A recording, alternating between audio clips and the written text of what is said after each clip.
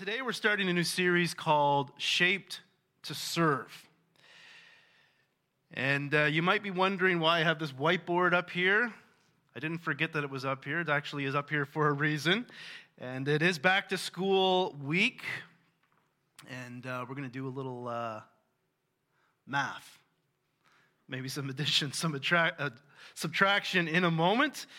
But the key verse for this series is, as Patrick said, Ephesians 2, verse 10, which he read. It says, "For we are his workmanship, God's workmanship, created in Christ Jesus for good works, which God prepared beforehand that we should walk in them." So that's our key verse in this series. We won't be in this verse, every Sunday as we go through the series, but we want to keep this verse always before us as we go forward in this series, Shaped to Serve. Now, before we get into verse 10, I want us to look at verses 8 and 9 first. Verse 8 says, "You have been saved." Now, this is Paul, the apostle, writing. He's writing to people who are Ephesians, in other words, people who live in the city of Ephesus. Paul is an apostle, meaning that he was sent out by Christ to spread the message of the gospel, the good news that Jesus came into this world, fulfilling the Old Testament scriptures. He died for the sins of the world. He rose from the dead. He ascended into heaven. He's coming again. Paul was sent by Christ to spread this message. He spread it in the city of Ephesus. He preached the gospel, and many in that city believed. And they formed the church at Ephesus. And these are the ones that Paul is writing to in this book of Ephesians, which really is a letter, not a book. So when he says, "You have been saved," he's saying, you, Ephesians, have been saved.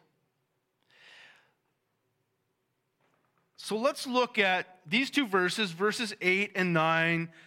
We want to answer three questions about the Ephesians' salvation. And the first is, what were they saved from? And we talk about salvation. That can mean all sorts of different things depending on the context. Salvation is to be rescued, saved from danger or harm. Now, when we speak of it in the Bible as being saved, we mean something in particular. If you go back to verse 3, Paul says that the Ephesians had been children of wrath like the rest of mankind. So what they had been saved from was divine judgment. Now, this is an unpopular teaching, probably always has been, that there is such a thing as the wrath of God, but we also know that there is such a thing as the love of God. And of course, we emphasize the love of God, and I think the Bible emphasizes the love of God, but it's also true that there's also in Scripture the wrath of God. Wrath is another word for anger. God is angry about sin, angry about our sin, the Ephesians' sin. But thankfully, he's not only a God of wrath. We need to remember that God is not quick to anger. The Bible says over and over again that he is slow to anger. When he revealed himself to Moses in Exodus chapter 34, what did he say about himself? He said, "I'm a God who is merciful and gracious. I'm slow to anger. I am a God of steadfast love."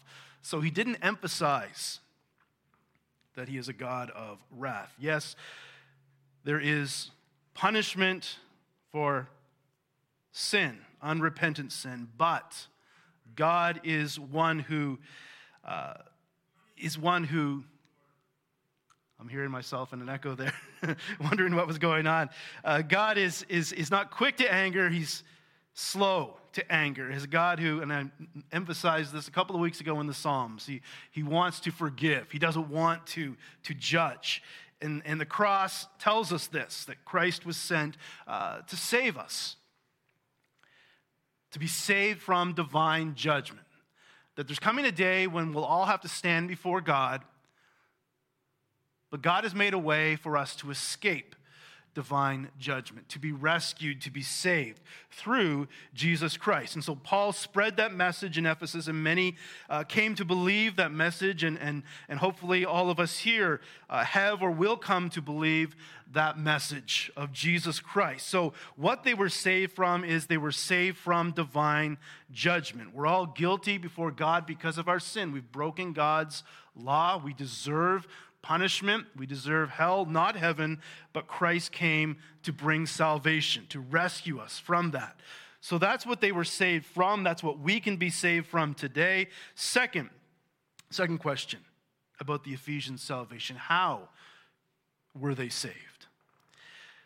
We could look at verse 8 again.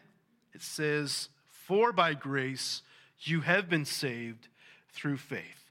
So, the Ephesians were saved by grace. That would be God's grace, which means that this salvation is not something that is deserved. It's a gift, and we receive it through faith.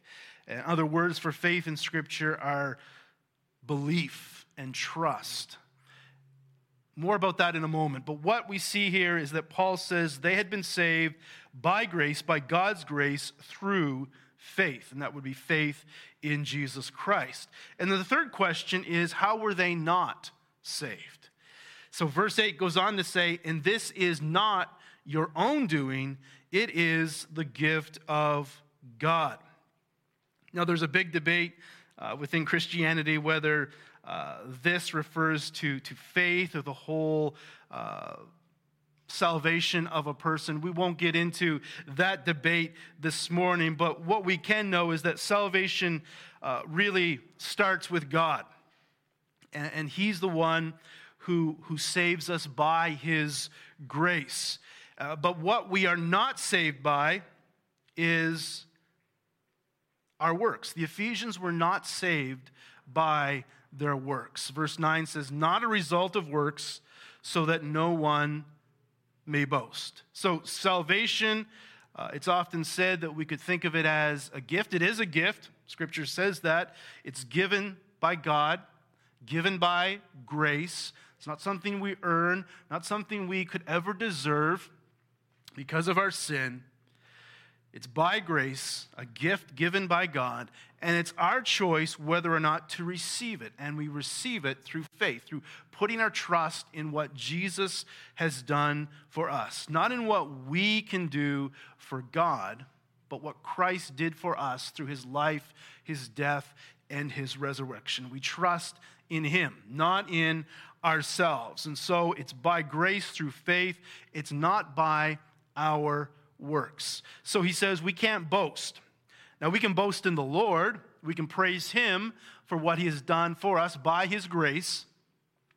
But we can't boast in ourselves. We can't say, well, I must be a better person than other people because I'm saved and they're not. God must love me more. We can't say that. It's all of God's grace. The faith really is not contributing to our salvation. It's simply us receiving the gift that God has given or offered to us. So how they were not saved by works. And we today cannot be saved by our works. It's by grace through faith. Now, I said I brought this whiteboard up here. I'm going to use it a little bit this morning. Now, math was never my top subject, so you can correct me if I'm wrong. But actually, we're going to start with something sort of like what I learned in physics class. There were formulas. I think I've forgotten most of them. I do remember force equals mass times acceleration. That was the one I do remember. But some people think of salvation like this, that faith plus works equals salvation. A lot of people think, well, it can't be just by faith that I'm saved. I must have to add something to it. I must have to try to be the best person I can be, and maybe if I believe and do that I'll be saved, that I'll go to heaven, my sins will be forgiven. Or maybe you think, well, I can believe, but I need to do these other things, like I need to be baptized, I need to take communion, and these are all good things, of course, that we're supposed to do. But what Paul says here, it's by grace through faith, not by works, that we're saved. So this is an incorrect formula. Faith plus works does not equal salvation. What Paul says here is that it's faith minus works, which equals salvation. Now, does that mean that works are not important? That we don't need to do anything as Christians? That we're not responsible for anything? Well, no. And we see that in verse 10. We're not saved by works, but verse 10 tells us that we're saved for works. Salvation is not a result of works, as verse 9 says, but it should. Salvation should result in works. So let's look at verse 10, which is our key verse for this series, Shaped to Serve. Verse 10. It begins by saying, "For we are his workmanship." His refers to God. We are God's workmanship. And when Paul used the word workmanship, I think he would have been thinking about something a person makes with his or her hands. Paul was a tent maker by trade, so he would be someone who made things with his hands. He would make tents. Maybe you have a hobby in which you make things. Things are your workmanship. Maybe you have a job like that. I think of my mom back. This would be back in the 80s. I don't know if people do this nowadays, but back then I remember her going to the department store, and she would buy a dress pattern. She would pick that out, and she would buy fabric. And I remember didn't really pay too close of attention to what she was doing, but I remember her spreading out the pattern over the fabric in the living room floor and cutting out the pieces and sewing it all together. That dress was her workmanship. Later on, she would make a dress for my younger sister, and those dresses would be her workmanship. Something a person makes with his or her hands. And Paul says here that we are God's workmanship. The next word in verse 10 is created. Created in Christ Jesus.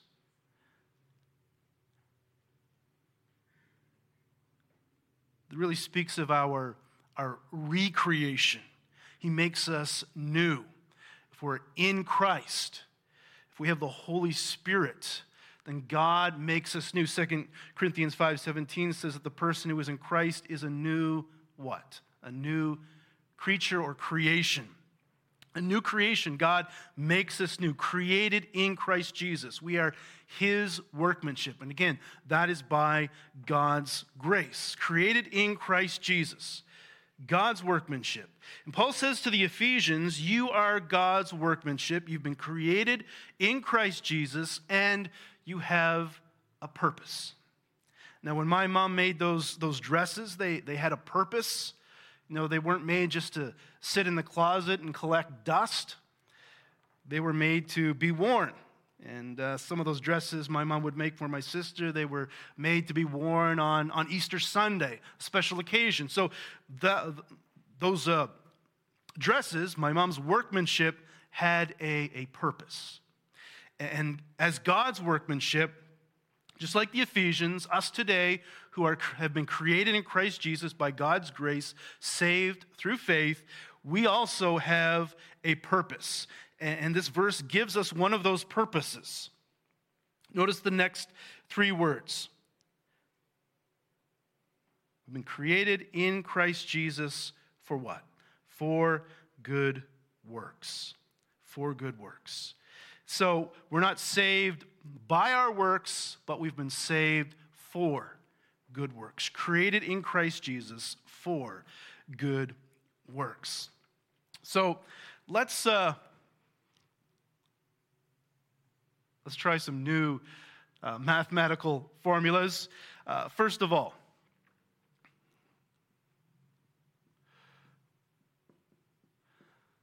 faith. Does faith equal salvation minus works? Being saved by faith. Is our faith something that results in salvation, a salvation minus works? We're not saved by the works. But does that mean that, we can be saved, we can put our faith in Christ, and that salvation means, I've got this ticket to heaven.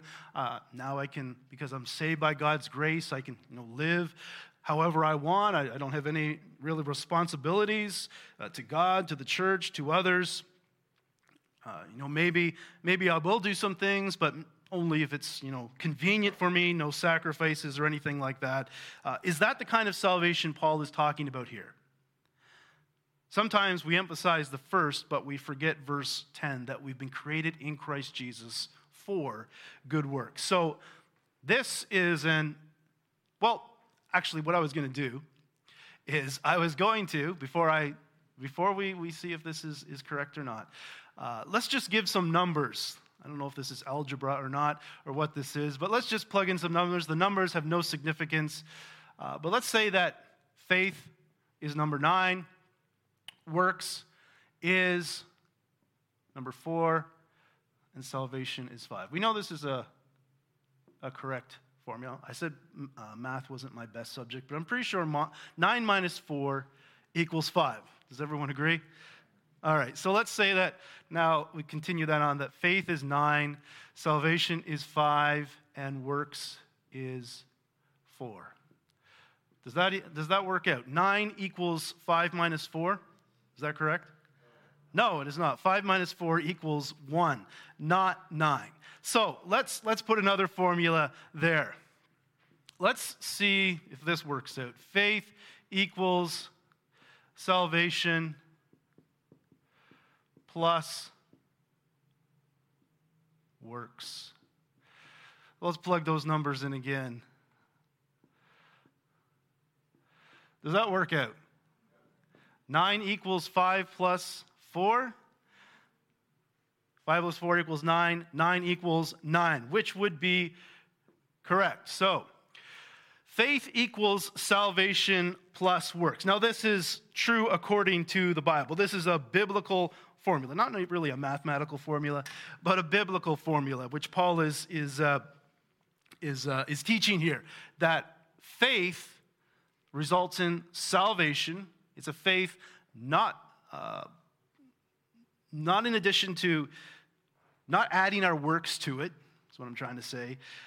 Faith alone in Christ results in salvation, but that salvation is for good works, Paul says. So it's not that we keep ourselves saved by our works.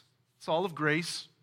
We stay saved by God's grace, not by our works, not trying to earn what God has given to us. It's all of God's grace, but the grace that God has shown us, the Spirit of God that He's given to us, it changes us so that we are now new creations, created in Christ Jesus for good works. And so faith, you could say, is salvation plus works. Now, let's look at the end of verse 10. Which God prepared, speaking of the good works, which God prepared beforehand that we should walk, in other words, live in them. So what that is saying is that God has prepared for us good works to do. He prepared this for us beforehand. Before what? Well, certainly before our salvation, but This goes all the way back to even before the creation of the world. God prepared beforehand that in our lives we should do these works. He's prepared for us good works for us to do. So we can emphasize as Baptists that, it's all of God's grace by which we're saved through faith in Jesus Christ alone, not by our works. But we also need to look at verse 10, that God has created us in Christ Jesus. We're his workmanship, a work of God's grace. And we have an intended purpose, not to sit and collect dust, but to do these works that God has prepared for us in advance. So, that brings us to the series, Shaped to Serve. God has shaped each of his children in a unique way so that we can serve in a unique way. You could think, how has God shaped you? How has he shaped me? Thinking of our backgrounds, what we've experienced in life, our interests, our personalities, whether we're male or female, maybe some of the adversities we have faced in life, our abilities. These are all ways in which God has shaped us in unique ways. The New Testament also speaks of how when we are created in Christ Jesus, when we have the Holy Spirit to come within us, that he gives us what are called spiritual gifts, special abilities to serve one another. Whether that is encouragement or generosity or teaching, there's a long list, and perhaps the New Testament doesn't give us a complete list, I don't know, of all of the spiritual gifts. But God gifts us through his Spirit in many different ways. He shapes us in unique ways. So how has God shaped you? Well, he has shaped us not just to make us unique, but also to allow us to serve in unique ways. How has God shaped you? Think about the good works that he's prepared you to do. And maybe you don't know all of these good works that God has prepared for you to do, but we want to think about that as we go forward in this series. God has prepared for each one of us, if you're a child of God, if you've been saved by God's grace through faith in Jesus, if you've been created in Christ Jesus, if you're his workmanship, you have been given in advance. God has prepared for you to do certain good works. And of course, we can't know all of these good works that God wants us to do, but all we can do is use what God has given us, use the ways that God has shaped us to serve in unique ways. So, are you willing to do those good works? Whatever God has prepared in advance for you to do, are you willing to do them?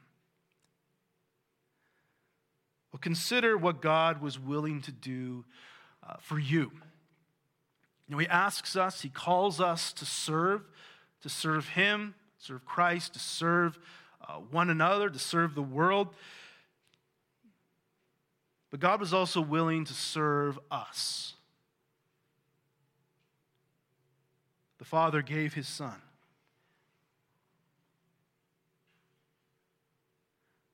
Christ died, was willing to die for our sins. Think about how God was willing to serve us. In that sense, God is the greatest of all servants.